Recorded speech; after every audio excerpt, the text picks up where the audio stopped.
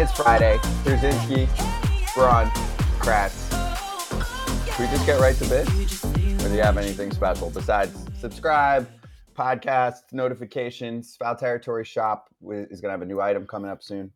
You good? You ready? Was I supposed to have something today? No, I don't want you to. I just wanted to get right to business because I feel like this is going to take some time. No, I'm good today too. I mean, I know it should be a happy day for a lot of people. True. After the news yesterday that broke. Why don't we charge the damn mound right from the jump here and get to the commissioner's comments? And there were many, but I think the one that we should start with is that this will be his last term. Now, term is 5 years. It's not like it's happening tomorrow. Exactly. So he made it official that he's done January of 2029. And a classic quote from a guy that I've spent a lot of time with at nightclubs and raves. You can only have so much fun in one lifetime. I have been open with them, the owners, about the fact that this is going to be my last team. I actually have been to a few events with the commish, Kratz, and I'm being sarcastic. He is not a 10 on the fun scale. He was fine. We got along. We had some good combos. Obviously, he's a super smart guy. I think there's no doubt about that. Feel meter low. And I think for a lot of people, they thought this was going to say 2025 or 6. 2029, who the fuck knows what's going on in 2029? That's a long ways away. They have a deadline. When we're going to get our expansion in, when all this stuff, so he can have his mark on what's happening. So 2029, what I want to know is who's the next to start buttering the bread of the owners to be like, hey, I want to be the commissioner. Theo, can we say Theo? We got a lot of questions from people on all the socials sending us notes. And the one name that surfaced often is Theo next? I mean, for a while, I thought it would have been Costas, who we're going to have on later, but I think that Theo is a name that... That's why I wanted to ask Bob. Pops out. When does the CBA expire for MLB? In a few years. He's got to work another one.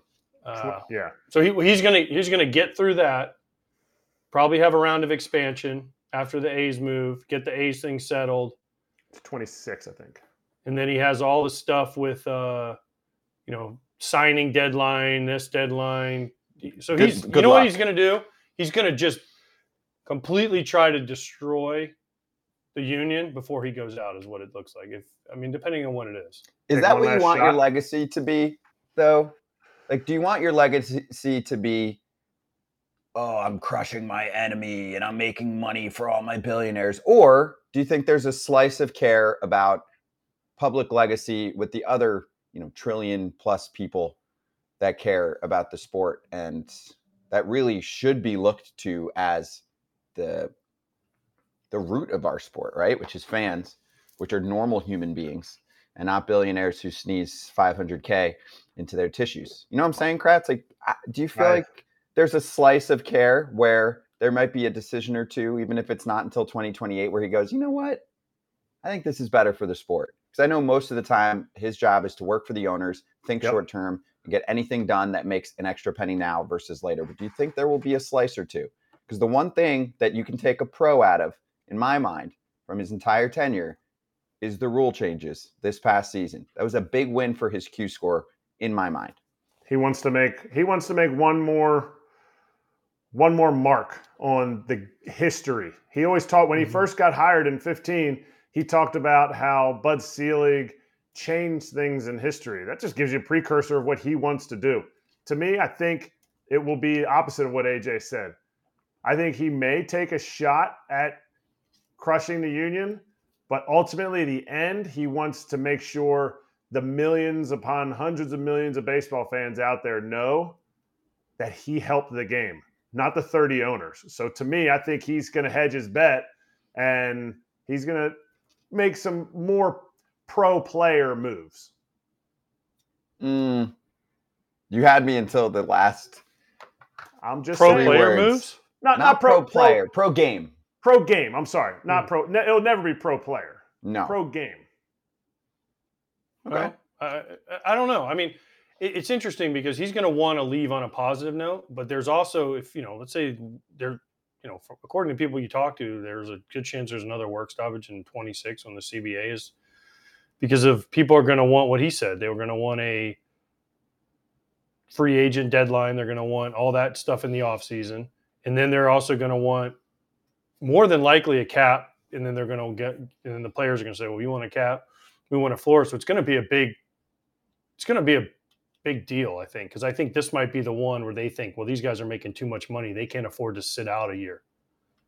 And I don't know this from anybody, but I feel like the owners are preparing themselves right now for that because, they're, looking at it from the outside, slicing salaries, trying to save money here and there. And I think they do a lot like the Players Association does, where they take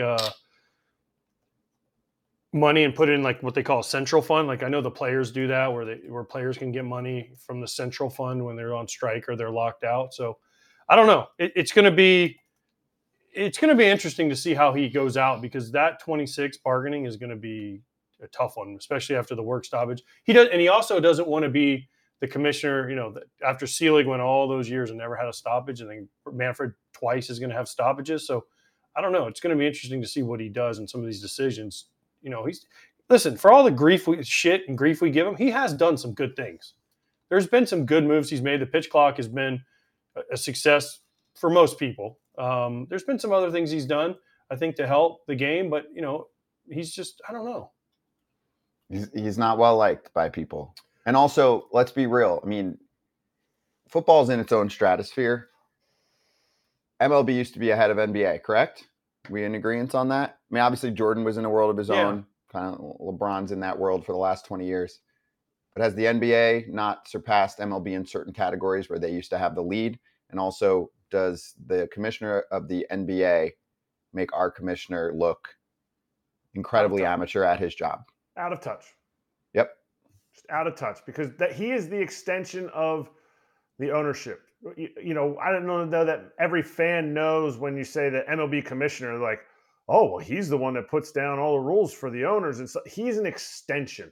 And if he's boring and out of touch, especially with the comment that he made about the Bay Area, it shows that the owners are out of touch as a whole, not as individuals. There's some that are really, really good, but they're out of touch if they make comments and they let him make comments like he's made, because that's the people that he hangs around with. Mm-hmm. So let's get to that. There's two pieces of the puzzle here. Do you want to do the free agency or the A's portion? I mean, let's start on the A's, because the free agency one to me is super interesting. So you want to take more time on free agency? Yeah. Okay. So let's do this. Let's talk A's for a moment. Then we're going to get our guest, and then we'll talk free agency a little bit later on. So with the A's, he essentially said that there's another team in the Bay Area. So A's fans, fuck off and root for them instead. Mm-hmm. Wait, but there's more. Our buddy Dave Sampson, who joined us earlier this week, I listened to his show this morning, and he also mentioned some key words about the Vegas proposition. One of them was that the site for the ballpark was adequate. Like, that's not a word you use when you're feeling great. He also used the word confident about everything happening, right? So Sampson was pointing out how that is commish and owner speak for we'll see what happens. He goes, if they were fucking crushing it, they would have said, I guarantee this is all good. It is a definite. This is done. He goes, there were no words like that. Confident, that's like during baseball season when you give a vote of confidence to a manager or a closer, and then a week later. Mm-hmm. So, A's fans, who are you going to root for if the team actually does end up in Vegas? Rob Manfred has a team for you, and it's the San Francisco Giants. Stop it. Stop that. I want you to turn. You're pointing at him right now. I want you to turn to your guy right there. No, not me. AJ, and say, AJ, the White Sox are leaving Chicago. It's okay. Go be a Cubs fan. And this is a professional baseball player who has played his almost Hall of Fame career in one city where he won a World Series, moved around tons of other cities, and he despises the other team in the city. You cannot sit there and tell an A's fan, who are the most dedicated fans that there are, hey, go be a Giant fan. Mm. Go do that. That is so out of touch. So out of touch. Mm. Okay, AJ. No, hell This no. is your one role play moment. No. You're in Chicago. No. The White Sox leave. Not happening. I'm a Cardinal fan or a Brewer fan. Or I think a lot of A's fans are going to root for the Oakland Ballers, which is not a major league team, but they're just going to bring their allegiance to a They're not going to root for the Giants. Fuck no. Because there's too many people. Listen, I played for the Giants 20 years ago. Even back then, there was a rivalry between the fans, between the organizations. I mean, I remember driving across the Bay Bridge, and there was a big sign before the Giants had won, come see the team that's actually won a World Series out in the Bay Area. Like stuff like that, like petty stuff, right? Which is great. But you're not just automatic. Yeah, maybe 50 years from now when, generations have switched over, there might be Giants fans, A's fans have become Giants fans, but quickly, it ain't happening. It's like the Mets and the Yankees. If the Mets and the Yankees were like, hey, we're moving to, I don't know, Tokyo, they'd be like, yeah, I ain't rooting for the Mets. I'm rooting for someone else. So find another team or just quit watching. Some Yankee fans would move to Tokyo. That's what I'm saying. It's so out of touch. Is it worse than the piece of metal comment? No, but that was pretty bad. It actually didn't get as much pub as I thought it would, but that's a rough comment, and it's just not necessary. The one other thing that it brought me back to, because we forget things so quickly, was when they had the boycott game. Do you remember the comments then? Oh, how many people? Because it was filled, the reverse boycott game. He goes, I mean, it was great. It is great to see what is this year almost an average MLB crowd in the facility for one night. That's a great thing. Why do you have to do that? Why do you want to be a villain? There's no reason for that. Say, hey, this is such a shitty situation for a big market of great fans. And I wish that it would, because he's got to play the side a little bit. I wish it would have ended up differently, blah, blah, blah. But what a freaking night for them to show support, whatever. Like he went so far the other way. Do you know, actually in the Bay Area, I didn't realize this, but I read this morning. Mike Krukow, who's the Giants broadcaster, actually has been on the record saying in 2022, replace him. He's got to go. I'm on board with that. If that happens, he's going to fall out of this job and land on his feet. He will be the next villain in the Batman movie, and he'd be a good one. Whoa. Bay Area loves him the most. So anyway, there's a lot of comments that need to stop there, and it's not hard. But it's the people he hangs around with. I'm sorry. Like, you hang around with certain people, you always are talking certain ways, you change your reality, or you change what you think is reality. And that's the reality of the people he's having meetings with every single day. No matter how many ex-players he brings on to work for their offices. It's just the people that he's around and the blindness to the fact that you're taking a team out of the fourth largest market and putting them in the 44th largest market. Yep. It's just, I want both, but here's the bigger problem I have more than that. It's just, we've talked about this. It's just been handled so poorly from the beginning. That's it. There could have been so many other ways. What they should have done, and again, I'm not in the meetings, but they knew their lease was expiring after next year.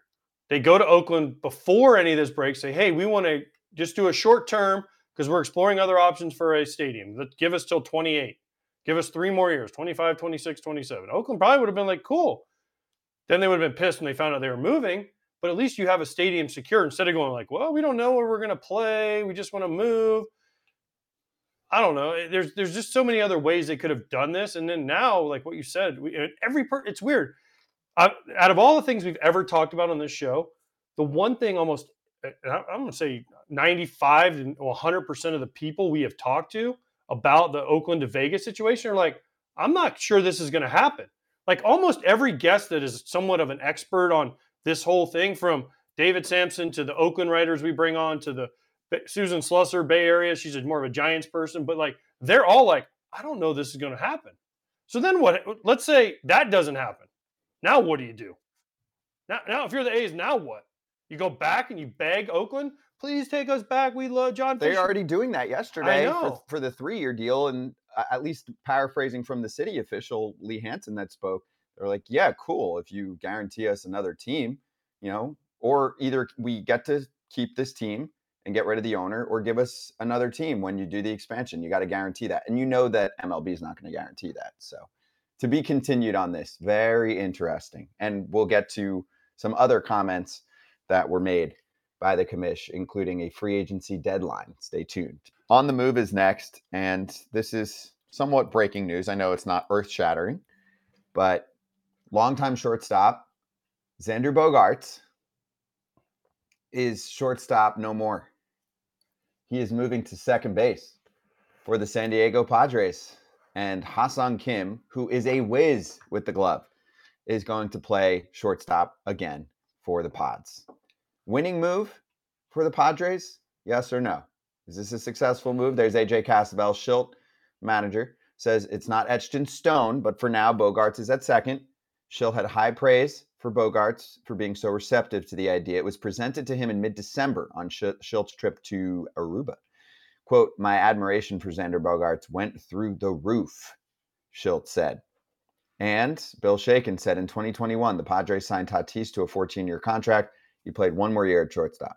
In 2022, the Padres signed Bogaerts to an 11-year contract. He played one more year at shortstop. I mean, true, but I will say right now, Kratz, they have one of the best defenders in baseball in Ha-Seong Kim. And don't you want to put him at the premium infield position, aside from what you guys played? Hats off to the Padres for doing this. Some teams would look at it saying, shoot, we should have never paid Bogaerts what we did for an 11-year contract. We could have found a second baseman. They're doing what's best for the team. I don't know that they thought Fernando Tatis was going to be the shortstop of the future. I think they thought he was going to hit 300 with 30 and 100 every year. Moving into right field, that's a Gold Glove. That's a Gold Glove spot. You're not going to spend on pitching. You need a defense to be behind them. So I love it. I love it for their defense. And this offense is still going to hit. Like, if your defense can help your pitching, which isn't awful pitching, Yu Darvish, Musgroves, like, they have legitimate pitchers. Michael King? Yeah, Michael King. Sorry, I forgot about Kinger. And you have that defense. I think you might get more out of Xander for the next 10 years, too. Well, my question is, what happens when Ha-Seong Kim is either traded or a free agent at the end of this year? Jackson Merrill. Do you go back to Bogaerts and say, well, no. Or you're going to have to go find another shortstop? Jackson Merrill is a stud prospect who right now they're Isn't he playing outfield, though? Yeah, but that's not his natural position. Okay, well, here's the thing you do, though, you don't do with players.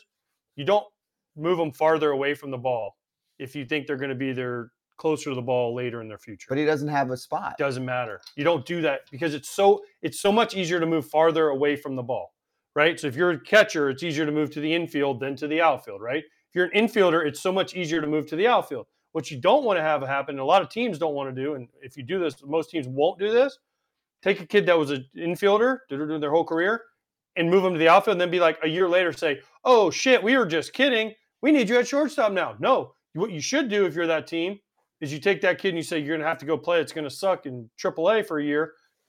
Hone your skills until we trade Ha-Seong Kim, and then you bring him up to play shortstop, or he makes it the whole year, and then you say, next year you're our shortstop. But you don't want to have a kid move from the infield to the outfield and then be like, oh, you have to come back, because they lose that skill set. Yes. Again, and I think Kratz will agree with me, the farther you get away from home plate, the easier the position is. Is there a chance that AJ Preller doesn't understand what you just said?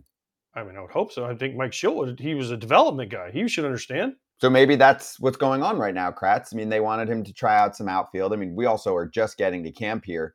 But maybe Jackson Merrill doesn't play outfield for this team. He's also super young, but he projects to be a very good ball player. I mean, I know he's a prospect right now, but this is a first-round pick from a few years ago. Maybe some people can make a case that he's too big for the position, but that's not really a thing as much anymore. He's like 6'3", 200. Actually, our friend Kylie McDaniel, who was on the show recently, the comp that he gave, not size, but hitting profile, was Ozzie Albies in terms of what he can bring as an offensive player. Yes. Pretty good Elite player. Back control, can get the pitches out of the zone, 20-20 threat on a consistent basis, and the glove works almost anywhere. That was the scouting report. So for the future, they're good if Kim leaves.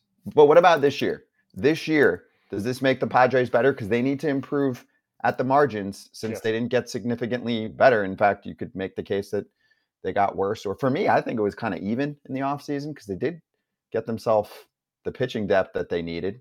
Yeah. Like I think they'll probably be about in the same range as they were last year, which was about 500. Don't get it twisted though. Kim is not a free agent. If I'm reading it correctly, this is the last year of his contract, but he signed a contract. He's still ARB eligible, just like Shohei when he went to ARB after his original contract. Free agent. No, free agent. 100%? 99.8. That's what Scott's saying. Then I believe Scott. Because this is only his fourth year, and you can't become a free agent based on how he signed his contract. But we got to find that out. Either way, they are better. Your question was, are they better? They're better this year. They're better this year, and it might be Preller's last year. You never know. But they're better this year with this lineup, this defensive alignment. Well, they've got 9 more years of Bogaerts to figure it out. Where's he going to play? My thing is they got how many more years of Machado? Forever with Machado, right? They signed Cronenworth, the extension, which 6 more wasn't necessary at all at the time. They just did it like, hey, I like this guy. Oh, we're in the Crone zone by boy Donnie Orsillo, right? Like in the jumbo jacks they get every time he hits a homer, and Orsillo gets a free something. But it's an interesting roster construction they have here. Like Ha-Seong Kim was really good last year. Look at his numbers, and so now you're switching him over to short. Bogaerts struggled, I know that, but I don't know. It's are they better? Yeah, I mean, I think they are probably defensively for sure, yes. range-wise, that whole thing, absolutely. But you got 9 more years of Xander Bogaerts. You're going to tell me for the next 9 years he's going to play second base for you? Yes. Trevor Story's switching back over, and the issue with Trevor Story was he didn't have the arm strength. So as soon as he went to second, they were like, nope, he's never going to play. Switch back over after Tommy John. So I think Andres Jimenez said it perfectly. He's like, it would take a lot. I couldn't just hop back in to play shortstop. He said it would take an entire offseason. And Andres is how much younger than Xander Bogaerts. So they had to have thought about that. They had to have thought and planned, or maybe they're not planning ahead. But this team, like you said, is going to be around. This is the team that the Padres have, and maybe they feel like they can get a shortstop later, or Xander can go back if Kim leaves. But I really want to get to the end of it. I don't think he's a free agent. Well, it says I'm 100% now. He is a free agent. I did the research while you were talking. Okay, tell me about it. It's not the same as the Ohtani deal. I don't have all of the details. I don't understand it all. I just have like 10 places that are all saying he is a free agent after this year, which technically is all I care about. He is a free agent after this season. Mark, our fearless leader. Mutual option, which means the Padres are going to say no, or he's going to say no. No, he's going to say no. The Padres would beg yes. Yeah, I mean, mutual I don't know what the options are fake. Okay, I don't know what the number is, but yes, it doesn't matter what the number is. I'd be interested to see why he's a free agent, because he doesn't have 6 years. Because he came over as an older player, so they probably made it so he could be a free agent at the end. Correct. Kratz, I can actually kind of answer your question. Okay. When he signed with the team, he was already past the age qualification, so that he doesn't have to deal with those rules that Ohtani did, right? Ohtani, I think, signed when he was, 24 or 25? I think the cutoff's 25. And he signed, I believe, when he was 26. So he's good. He was 20. He was 25 when he made his big league debut. And I thought the 25 is the cutoff. I thought the age cutoff was 26. That's why Yamamoto's so intriguing.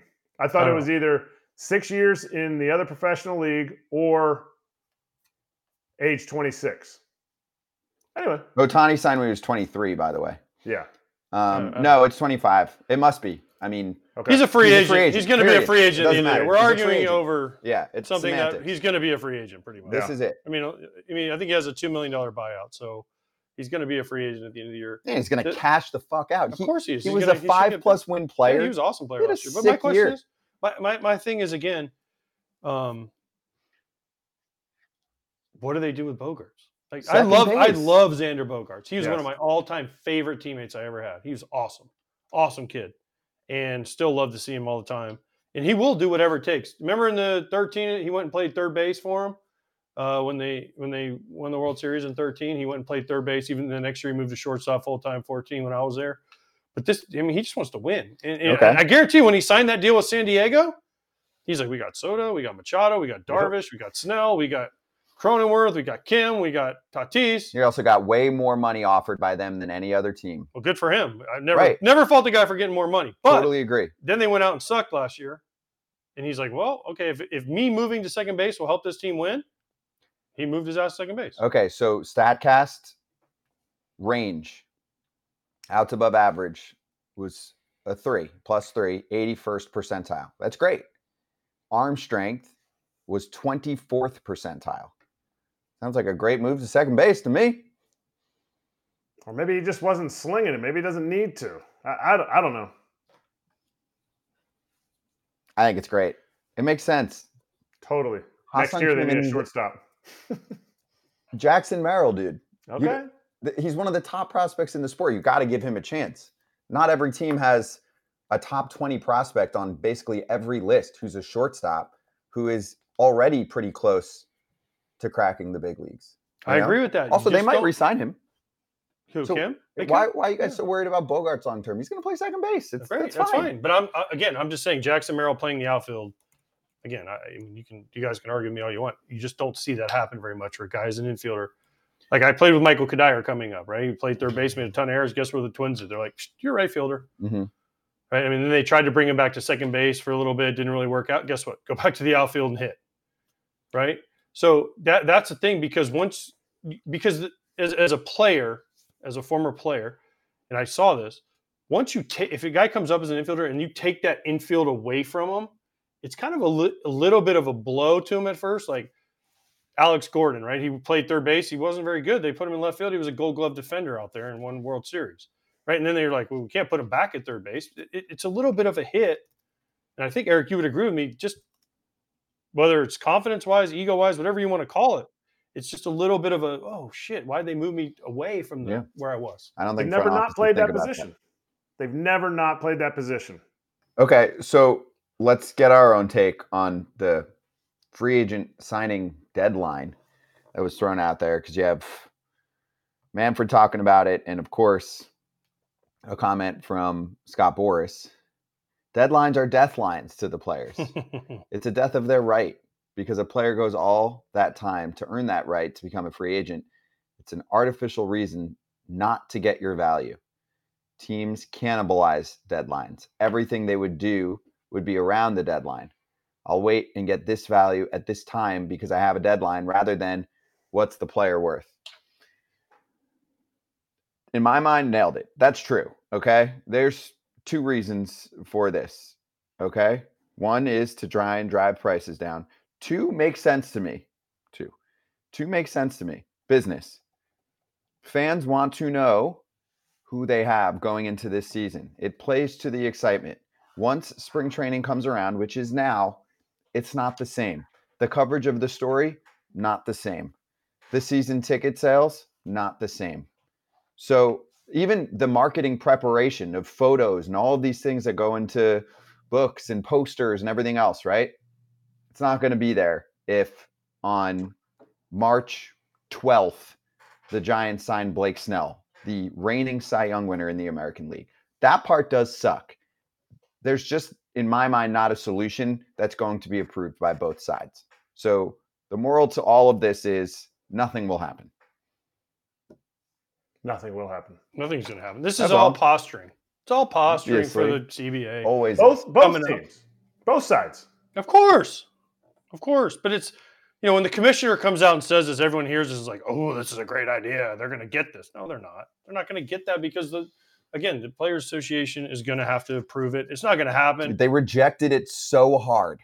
Of course they did right away. They matumboed it. They were like, no. They were like, absolutely not, as expected. But here's the other thing, though. I will say this, that, we just talked to Bob Costa. He was talking about the NBA and the NFL. They do this a lot of times. Like, they do a big thing when free agency hits. Baseball doesn't really do it. And now the reason people are calling for this is because you look up and you got 4 of the top free agents that haven't signed. Chapman, Bellinger, Snell, Montgomery, right? They haven't signed. We're February 16th. All the teams have reported. All the teams are in camp. Games start like next week. Do you really think those players aren't going to play ball this year? I do, but it still sucks when you have crowds, guys that come in late, they usually just, I don't know. It messes up the timing of everything. It just doesn't. It makes for everyone's rushed. Oh God, we got to get this guy ready so fast. And then if they don't get off to a good start, everyone's like, well, see, he didn't sign on time.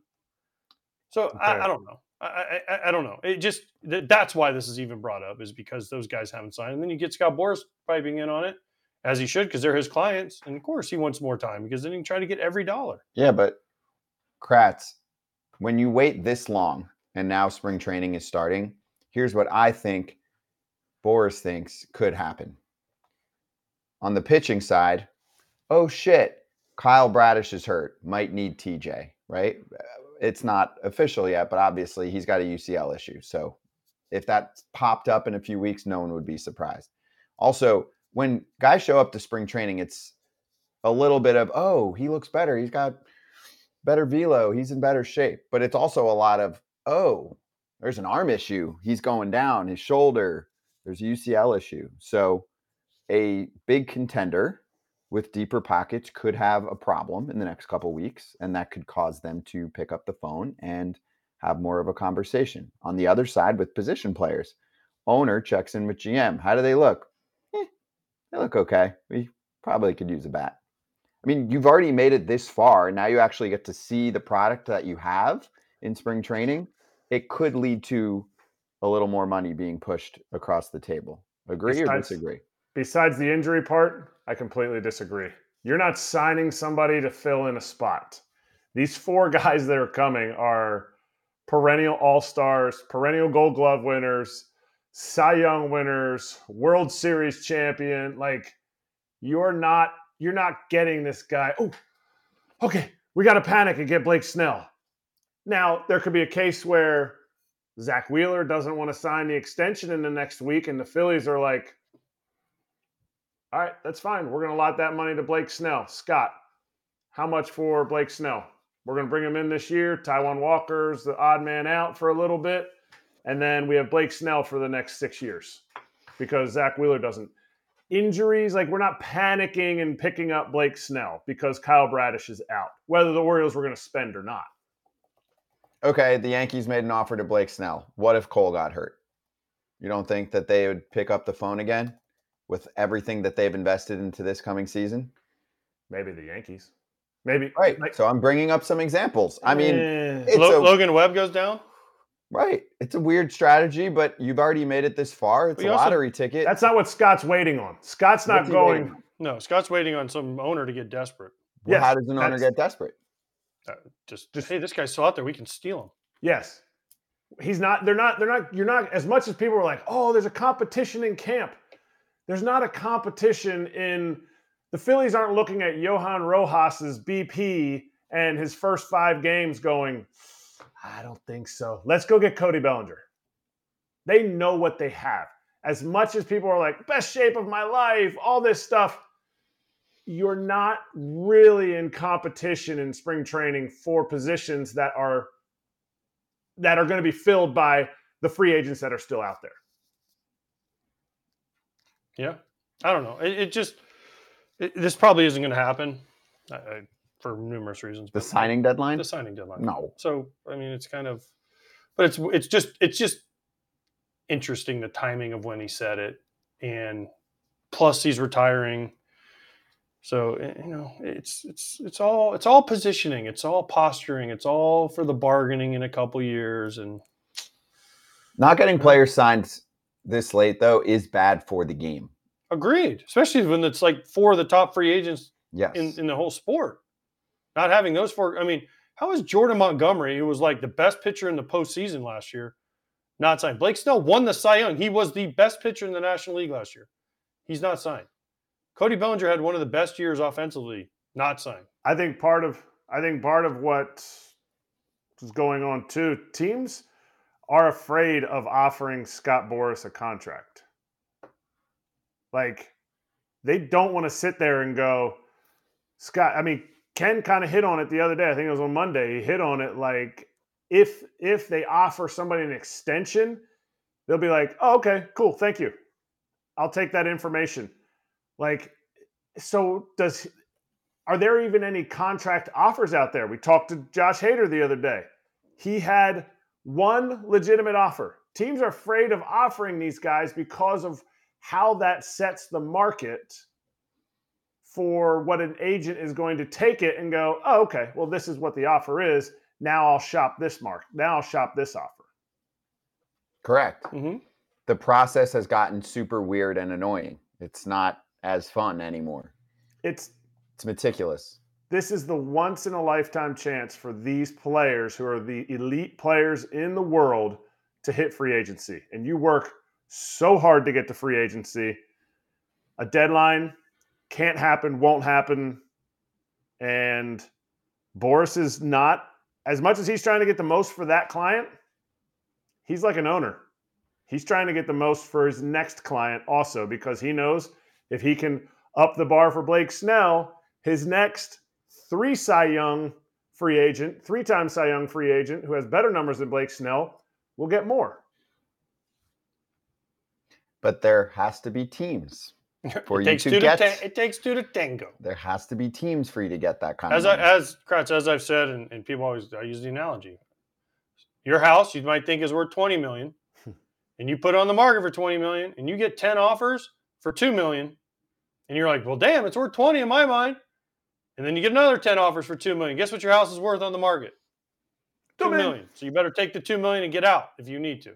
The difference right? So if you're Blake Snell and you're Scott Boras, and listen, I'm all for players getting every dollar, but if the Yankees say, hey, you're worth $125, just throwing random numbers out there, and then you're like, oh, they made this offer, and then you go to every other team, they're like, we ain't beating that one, then guess what? You better take the $125, or they're going to be like, as we all know, I'm retired, Kratz retired, every player we have on here is retired. The game goes on. Mm-hmm. And if Blake Snell doesn't pitch this year, guess what? Baseball's still going to be played. It's still going to be awesome. It'd be better with Blake Snell in his prime, but my thing is there's not that many teams that care about going after these remaining players. Is that accurate? There's where I want to put my effort into. Dude, we just had Shai Davidi on. Ross Askins spoke in the last day or two. And his comments, I always like to say paraphrasing so no one comes after me, were that they're not adding unless they're subtracting, right? And he didn't just mean position, he meant payroll. So if there's some trade that emerges, cool. But I think he said it without saying it because you're not allowed to say this. It's against the rules of the sport. We're not signing Matt Chapman unless he's suddenly cheap as fuck and he's on one of those one-year deals. We're talking to Moustakas later. He was actually a part of this at one point. We might be able to ask him. You know what I'm saying? And it actually worked out really well for him. He signed that one-year deal. He had the qualifying offer from the Royals, right? And then he said no, and then he ended up signing back with them. Had a great year, then signs with the Reds for, I think, 4 years, 60. So it worked out for him. But that could happen again. And that's where a team could jump in. But if not, the impression I got from a team like the Blue Jays was,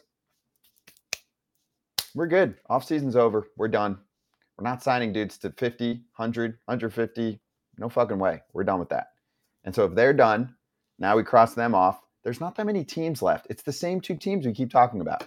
The Cubs and the Giants. They're not signing 6 dudes. Right? They're not signing 6. Maybe one each, and it would be maybe one each, right? Maybe the Cubs get Bellinger back. Maybe the Giants sign Snell or Montgomery. They're not signing both.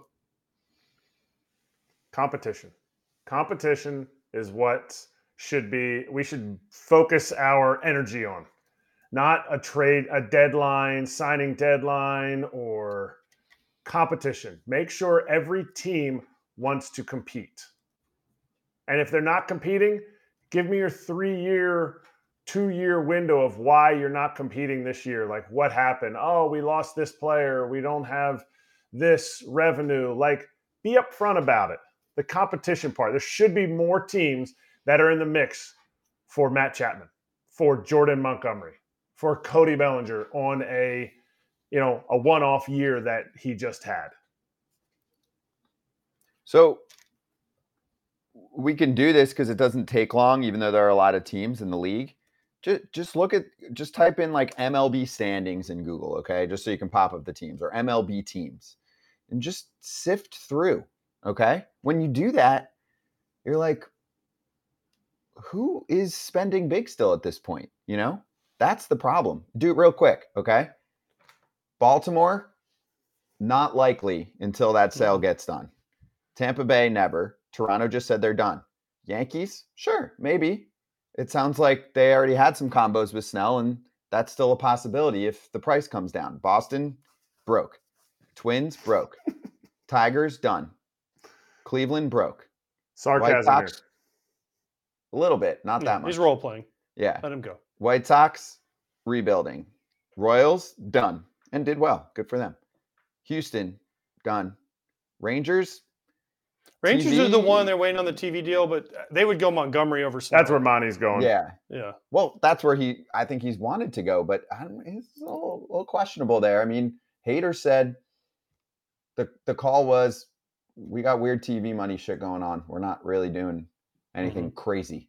So, okay, we'll see. They won, and they did some things. They need if they don't, I know they need Seattle one, broke. Oakland, definitely, yes. Angels, I have no idea what's going on with the Angels at this point. I can't figure them out. I don't know what. They're going to get somebody. Depends. You would think so. I don't know, which side of the pillow Artie wakes up on over the next month. That's really how it cutting goes. Payroll, though. I know cutting payroll. But then, I think it was Heyman said, like, they're still, like, looking into some of these free agents. The Rangers payroll, their TV deal's done now. They figured it out. So I know. That's not an excuse anymore. Now go to the National League. Giants are the one. Right, National League. And the Cubs. Braves done. Phillies. Maybe. They get the right deal. Yeah. Miami broke. Mets next year. Nationals not ready, and they're trying to get sold. Yeah. Brewers, I think, done. Cubs. I'll give you 1 sec on the Cubs here. So someone wrote this the other day, and I thought it was interesting. When it was Theo and Jed Hoyer, Theo was the aggressive, and Jed was the, hey, let's take it down a notch. Let's think about this. We need our prospects, whatever. So there's a little more safety in the Cubs front office these days. If the price comes down, we're not doing anything crazy. Cincinnati done. Pittsburgh broke. I think St. Louis done. Dodgers, clap it up. You crushed it. Diamondbacks crushed it. I think they're done. Padres done, probably. Rockies. Who? Colorado. They have a 4A team. Derek just said in our chat, still think M should sign Snell. Well, Derek, do you have $150+ million? Because the Mariners are not giving out money like Snell that. tries to win too much. They're hoping to get a 54% discount.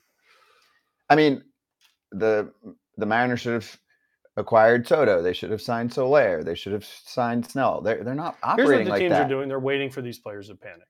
And then bring the prices down. But still, only one team is going to get that one player. It's not like, ooh, I can't wait for his price to come. They don't care that much about these players. True. If Cody Bellinger did it last year, he did the 1-year parachute deal with the Cubs, right? And had a great year, but it hadn't been signed. If I'm, Blake Snell's a little bit older and his track record is a little more. If I'm maybe Montgomery, I'm thinking about doing that. Matt Chapman might need a 1-year deal to bounce back. Chapman's the only one you can make a case in my mind. The other three have nothing to prove. Cy Young, True. Playoff stud. No. And Bellinger had a great bounce back year and already did the pillow contract. He's like, I got to do another one. Yeah. I'm just saying what their brain is going through. Chapman's the only one where you could say he got an injury. He was really good in the beginning and then tailed off. I could see that. I would say Monty's the one that's the safest. I mean, I think we're splitting hairs here, but I think Monty's the safest. Monty's going to get, because of his consistency, you know what you're getting. And I don't think his price is fluctuating too much. Maybe he's waiting to see what Snell gets, or maybe, I think Monty is the one that won't sign a 1-year pillow contract. But Bellinger, what are you getting? I mean, I think Bellinger's more of a roller coaster than Blake Snell is. And Chapman, I think consistency with Chapman, whatever you pay him, you are getting elite defense. Whether you think he's worth $100 million or you think he's worth a 1-year $20 million or whatever the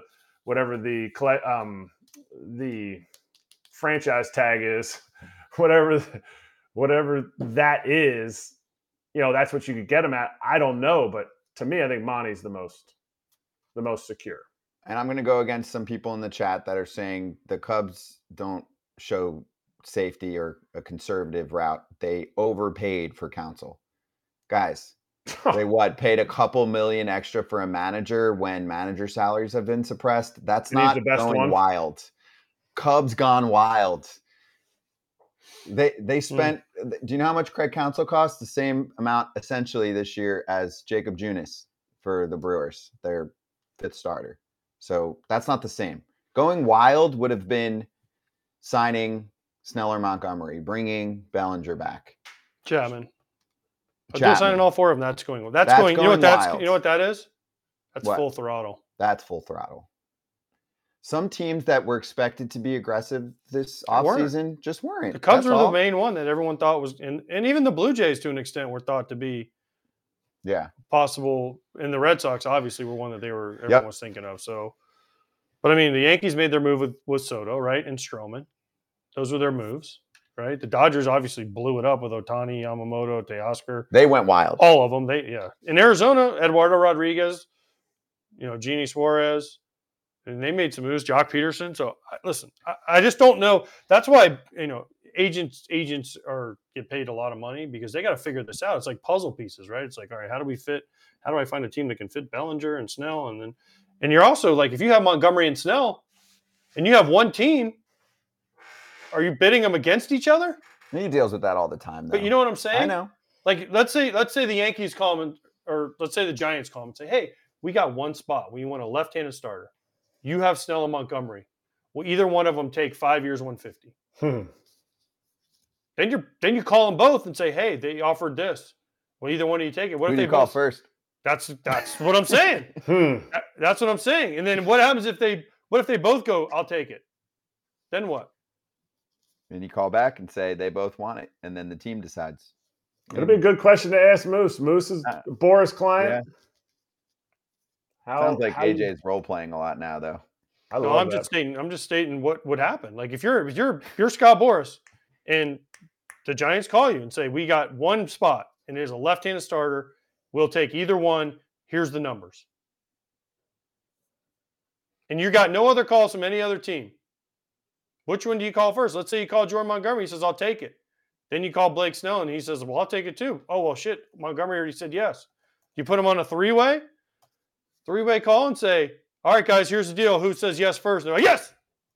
You're like, shit. All right. And it's like Jeopardy. Who hit the button first? What is yes? I'll take that, Alex, for 300. I don't know. It's a weird. It is. All right. I got one more free agent for you because Ken Rosenthal wrote a story in the past few hours about Tim Anderson and that the Marlins made an offer. Now, this is the problem with everything we're talking about here. We just don't know what the offer is. If we knew what offers were for people, we could dissect them and be like, oh, that sounds legit, or, oh, $1 million, whatever, right? So Tim Anderson is coming off a terrible year. I'm sure he would say the same, right? It was brutal for him on and off the field. And the one thing I will say about on the field is he had a great WBC. He had a good first 2 weeks in the bigs, and then he got hurt. He had the knee issue. He went on the IL for about a month. And he was never the same. He finished like a little better, but he had a brutal, brutal year. Look at his numbers this year versus the past. Yeah. I think he's going to bounce back. Why? Because he's better than last year, and he's not 39. No offense, Kratz, because you're different. But he's going to be fine. So, yeah, I think this would be a great move for the Marlins and for some others too. But this is your case of players like him, players like Whit Merrifield, who are legit major league all-star at times players who are not signed up yet. And that's the same thing, Kratz. Like we're talking about the big boys like, oh, is Snell going to get 150? Oh, he turned that down because he wants 200. He's going to have to give in and take his one something. This is like, was Tim Anderson getting an offer for more than a few $1 million right now? Why not? So. I hope so. If you're going to pay, if I were to guess with the Marlins, based on the amount of money that they're supposedly allowed to spend, I would bet it's probably a $6 million contract. If you as a player, think you're an $8 million player because he's a starting shortstop in the big leagues. I say that without explaining it. That is a big deal to start and play 160 games at shortstop in the big leagues. I think $6 million at some point, TA would sign that. And I think the Marlins offseason would come to an exhausting close and they could go on to their season. And I think he'd be a big piece. And there are two guys batting titles in the same lineup. Whew. It would be their first big league signing of the offseason. They would finally do it. I'm not being sarcastic. The Oakland A's would text him and be like, "Welcome to the club, guys. You signed up for Major League free agent." I don't know. Listen, I think Tim Anderson has been a really good player. People knock him for his defense. He only hit 1 home run, I know, last year. But it's just amazing he hasn't been signed yet. I mean, this is a guy that's won batting titles and done a bunch of things in the big leagues. And remember the WBC, man, they were pumping this dude up. But gosh, dog, man, this is the guy. Like when we talk about, Boris Chapman, Bellinger, Snell, like Boris 4, like this is a guy you're like, how is he not signed? Because he's not asking for the world, right? He's just asking maybe for a chance. So I don't know. I think this fits, and I think Tim could have a big year. I agree. And this is a buy low candidate. That's what happens here. But the Marlins so far have said, we are perfect. We don't need anything. They've done a lot behind the scenes, but like Ken said on our show multiple times, those are two different cases. Second base for the Angels. Ron Washington, he gets everybody hyped to play. Perfect fit. I'm not even being sarcastic about that this time. No, it's real now. No, yeah. I mean, that's something that would make sense. It would make sense. That actually would make sense for the Angels to do, so they won't do it. They think they're good. It's O'Hoppe at catcher. Cool. Like it. Shanwell at first. I'm not sure. Drury, Rengifo, Rendon, Neto is essentially your infield. They don't love Drury every day at one position. I like him everywhere. They love him moving around. Yeah, he's a utensil guy. Mm-hmm. Yep. I feel the same way to an extent about Rengifo. I feel like those two. I know some fans love him. I think he's good. I don't know. Is he a first division infielder for you? Man, he put together a great second half. I know. Great second half. And it looked real. Like it looked like a Willie Ibar type of player. Like that type of production. I don't know. Okay. All right. It'd be interesting. I think Tim Anderson fits perfectly there, but so we're going to talk to Mike Moustakas in a few minutes. Oh, he's coming up in a sec. So you wanted me to just give you the little A's update? I saw, yes. Please. I hope it's for reals. I hope so too. I mean, it's Scott Osler from the San Francisco Chronicle. He said the mayor's office and MLB have had preliminary talks about the possibility of Oakland being guaranteed an expansion team in return for the city giving the A's a lease extension at the Coliseum. It looks like Oakland is trying to get John Fisher to sell his 50% stake in the Coliseum. He owns half of that site. The A's have $70 million from Comcast on the line. Right, we know that. And Oakland's trying to play hardball and want to guarantee him an expansion team to allow the A's to stay at the Coliseum for the next 3 years. Good for them. Mm-hmm. That is exactly what they should do. That is the only conversation that should be had. There's nothing else that's going to convince them to say, yeah, sure, thanks for screwing us over. Now take our ballpark for another few years. No, you deserve an expansion team. You go get one.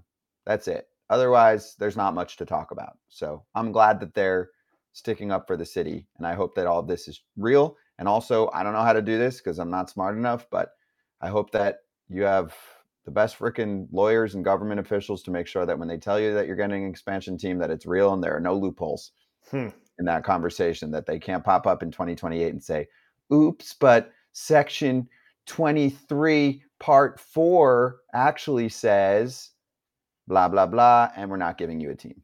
If a new mayor is in town right, and the deal is off, I just would have a lot of trust issues based on what's happened. Also, I think that the A's, if they do move to Vegas and they get an expansion team, it should be the Oakland A's, and the new team in Vegas can come up with their own freaking logo. Yeah, we're helping the league on that one, okay? I'm telling you, rebranding is good for a team that's entering a new city. That's a given, okay? We got 2 things left to do, so let's flip through your NL likeliness for a pennant. BetMGM odds. People are putting a lot of dough on the Dodgers. This is not World Series. This is pennant. I'll take the field. What's the field? For the pennant? Yeah. Dodgers are plus 180 to represent the National League in the World Series. That's unbelievable. That is insane. Highest ticket, highest handle, biggest liability. Remember, I asked Brian Bumgarner the other day, I'll take the field, and he wouldn't do it. Right. That was a different bet. I mean, there are other teams that could take them down. Braves, Phillies, Diamondbacks did it last year. Yeah. All it takes is 3 games, you're hot. Or injuries, which happens all the time. True. You lose a few big boys. I mean, I know they're pretty stacked. There's a lot of superstars, but you just never know. Every year, there's brutal injuries. Not saying it's going to happen with them, but it's not like we're going, oh, they didn't make the World Series. How? How does this team not make the World Series? There are a lot of people that will say that. I know, but dude, the Braves are a powerhouse. True. That is a very good team. True. That's it. That's all I got. That's your argument? Hey, trust me, I love the Dodgers. And if I have to pick a team right now, that's probably who I'm picking. But the Braves are certainly capable. And Phillies pitching staff is still rated way higher. Which one? Phillies? Phillies. Top rated, top to bottom pitching staff. Fangraphs, Codify, all those groups. Okay. I mean, okay. Zach Wheeler for me in the playoffs. Not many guys better over the last Ranger Suarez has been really good. Ranger Suarez has had better numbers than everybody. True. And the one thing that the Phillies did so well, and this was actually a Dombrowski thing, was the Phillies had a brutal bullpen, and he had some of that. And Dombrowski's one bugaboo over the course of his career has been at times having a bad bullpen, even though he's had a ton of success, right? The Tigers had some issues with their bullpen. Phillies had bullpen issues, and they fixed it. Their bullpen can outstuff you. Top to bottom. And there's more coming. Matt Strom, Jeff Hoffman, freaking Dylan Covey. White Sox couldn't figure him out. You're saying the guys here. How about Sir Anthony Dominguez? Alvarado. How about Alvarado? How about Orion Kerkering? I'm talking about the bottom guys. That's what I'm saying. Top to bottom. Like you're pushing some of those guys would be 7th and 8th inning guys for other teams. And they're trying to find them work, which is going to keep them healthy, which is the whole point of getting into the playoffs, whether you have days off or not. How healthy are you? How used are you? Because then it's time to get going. And all of a sudden, if your starter has an issue, boom, 4th inning, you just go, boop, boop, boop, boop, boop, boop, boop, bullpen, done. Game 1, win, Braves. Can't figure out what just happened. No, you're right. And Connor said, Phillies are going to trade for Will Smith at the deadline. He's going to be coveted. If the Royals aren't good, everyone wants a piece of Will Smith because all he does is win chips. All right, place your first BetMGM Sportsbook wager through the app of at least $5. You will receive $150 instantly in additional winnings, regardless of your wager's outcome. Got to use the bonus code FOUL, F-O-U-L, when you download the app. And you're a new customer, sign up and deposit at least $5 into the account. Place a wager in the amount of at least $5 at standard odds price. And once you place that bet, you'll receive $150 in bonus bets, regardless of the outcome of your wager.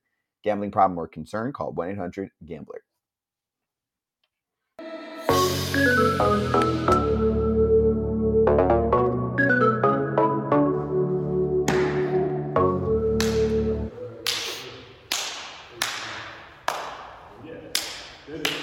Kratz hats.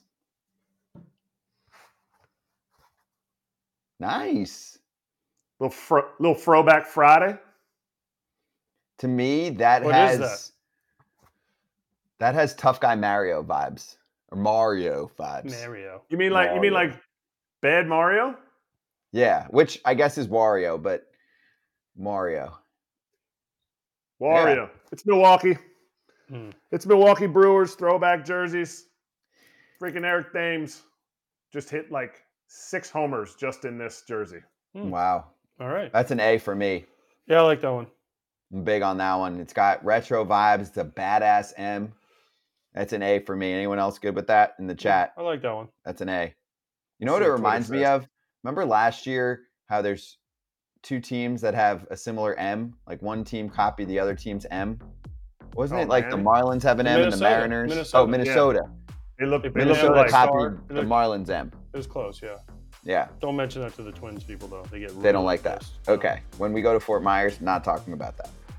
Say it with your chest. Yes. Oh, happy birthday to my friend Eric Burns.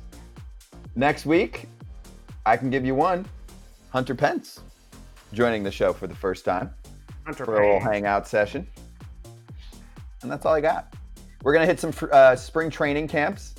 We are a week away from going to Oakland for Fans Fest to host a live show there. And we will make an announcement about a time change to the show during spring training so that you can watch your spring training games. We can talk to our players before that. Okay? That's your little preview. And that'll just be for a certain time period. We'll announce all of that next week. Happy Friday, peeps.